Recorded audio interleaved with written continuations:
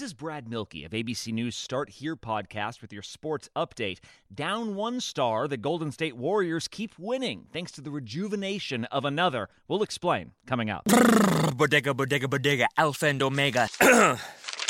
Siamese sailors sell celery sandwiches. Sawing-a-bada, serving platter. Hey, Jamie? Yes? Did you want to try reading that line on the script there? Oh, yeah, let's see. You could save big when you bundle your home and auto with Progressive, that one? Yes. Yeah, no, I'm just not warmed up yet. Shouldn't be long. Detector test. Bundle your home and auto with Progressive today. The marmot mangled my mushy pork pancake. Progressive Casualty Insurance Company and Affiliates. Warriors star Klay Thompson is out for the 2021 season with a torn Achilles tendon, but in his absence, two-time MVP Steph Curry has stepped up in a big way. Curry sits near the top of the league in points scored and three-pointers made and set a new personal best with 62 points in a single game. This ABC Sports Update was brought to you by Progressive. Drivers who switch to Progressive can save an average of $668. HD Smartcast. You are listening to a Live Mint production brought to you by HD Smartcast. Good morning, I'm Shalini Umachandran, and this is Mint Light Morning Shot, a quick update on the news you need to know before you start your day. So grab a cup of coffee and let's get started.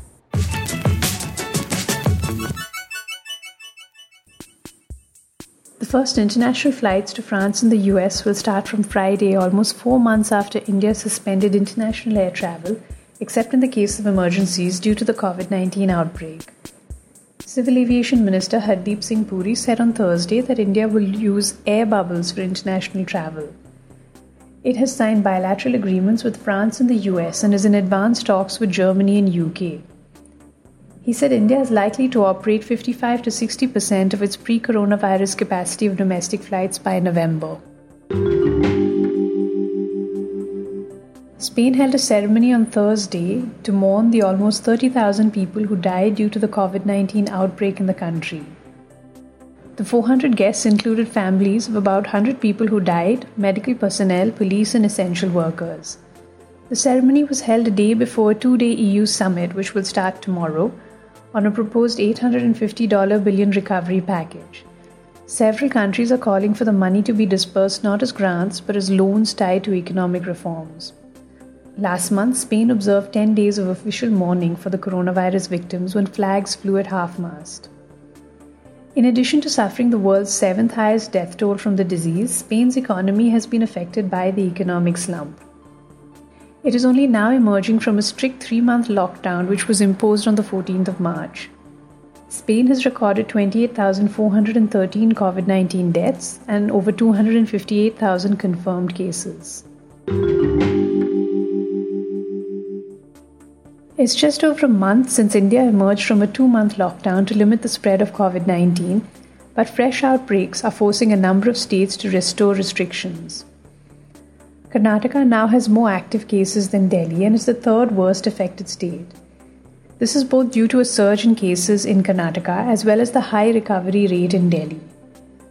Andhra Pradesh and Uttar Pradesh are likely to surpass Delhi soon. Maharashtra, Tamil Nadu and Karnataka account for close to 60% of all active cases in the country. In the last 7 days, Assam, Karnataka and Bihar have reported the highest percentage jump in deaths. Among states with at least 50 deaths, the trajectory of the rise is getting steeper in Karnataka, which has had 928 deaths. This number is nearly 90% higher than last week. The figure is 51% for Andhra Pradesh, though the state still has fewer than 500 deaths. More than 650,000 people have lost paid employment in the UK since the onset of the coronavirus outbreak in March. The rate of decline in employment slowed in June compared to May. This is very similar to the trend in India as well. In India, the unemployment rate remains high, though it has been declining from a record rise during the lockdown in May.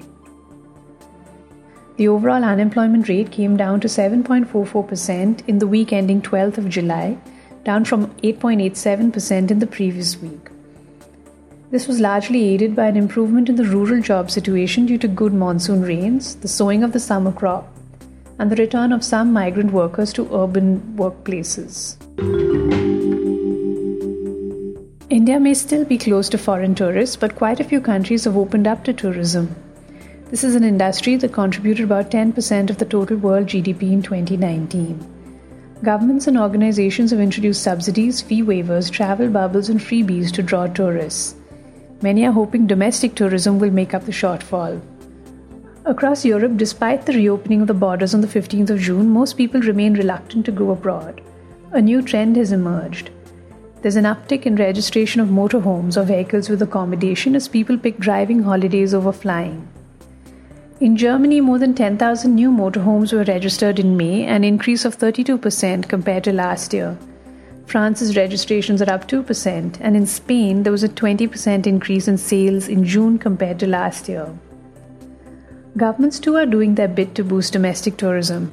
Bulgaria is offering free umbrellas and sunbeds at 23 beaches along the Black Sea coast. In Italy, low-income families will get tax credits if they spend money on a domestic vacation. Japan has made provisions for subsidized accommodation, and Prague is offering vouchers for hotel stays. And the pandemic seems to have hit the British royal family's finances too. The Royal Collection Trust, which manages the Queen's art, is expecting to lose about £30 million from closing palaces to visitors this year. Palaces are reopening in a limited way this week, but the Trust has decided to make up the shortfall by selling luxury gin. The gin is priced at £40 a bottle, and the money is to go towards the conservation of the Queen's art. Queen Elizabeth is said to have personally overseen the making of the Buckingham Palace gin, which uses ingredients from the 94-year-old monarch's garden. You are listening to Mint Light Morning Shot with Shalini Umachandran. You can reach out to me on Twitter at ShaliniMB or on Facebook and Instagram at HT Smartcast. To listen to more such podcasts, do log on to htsmartcast.com. This was a Live Mint production brought to you by HT Smartcast. HT Smartcast.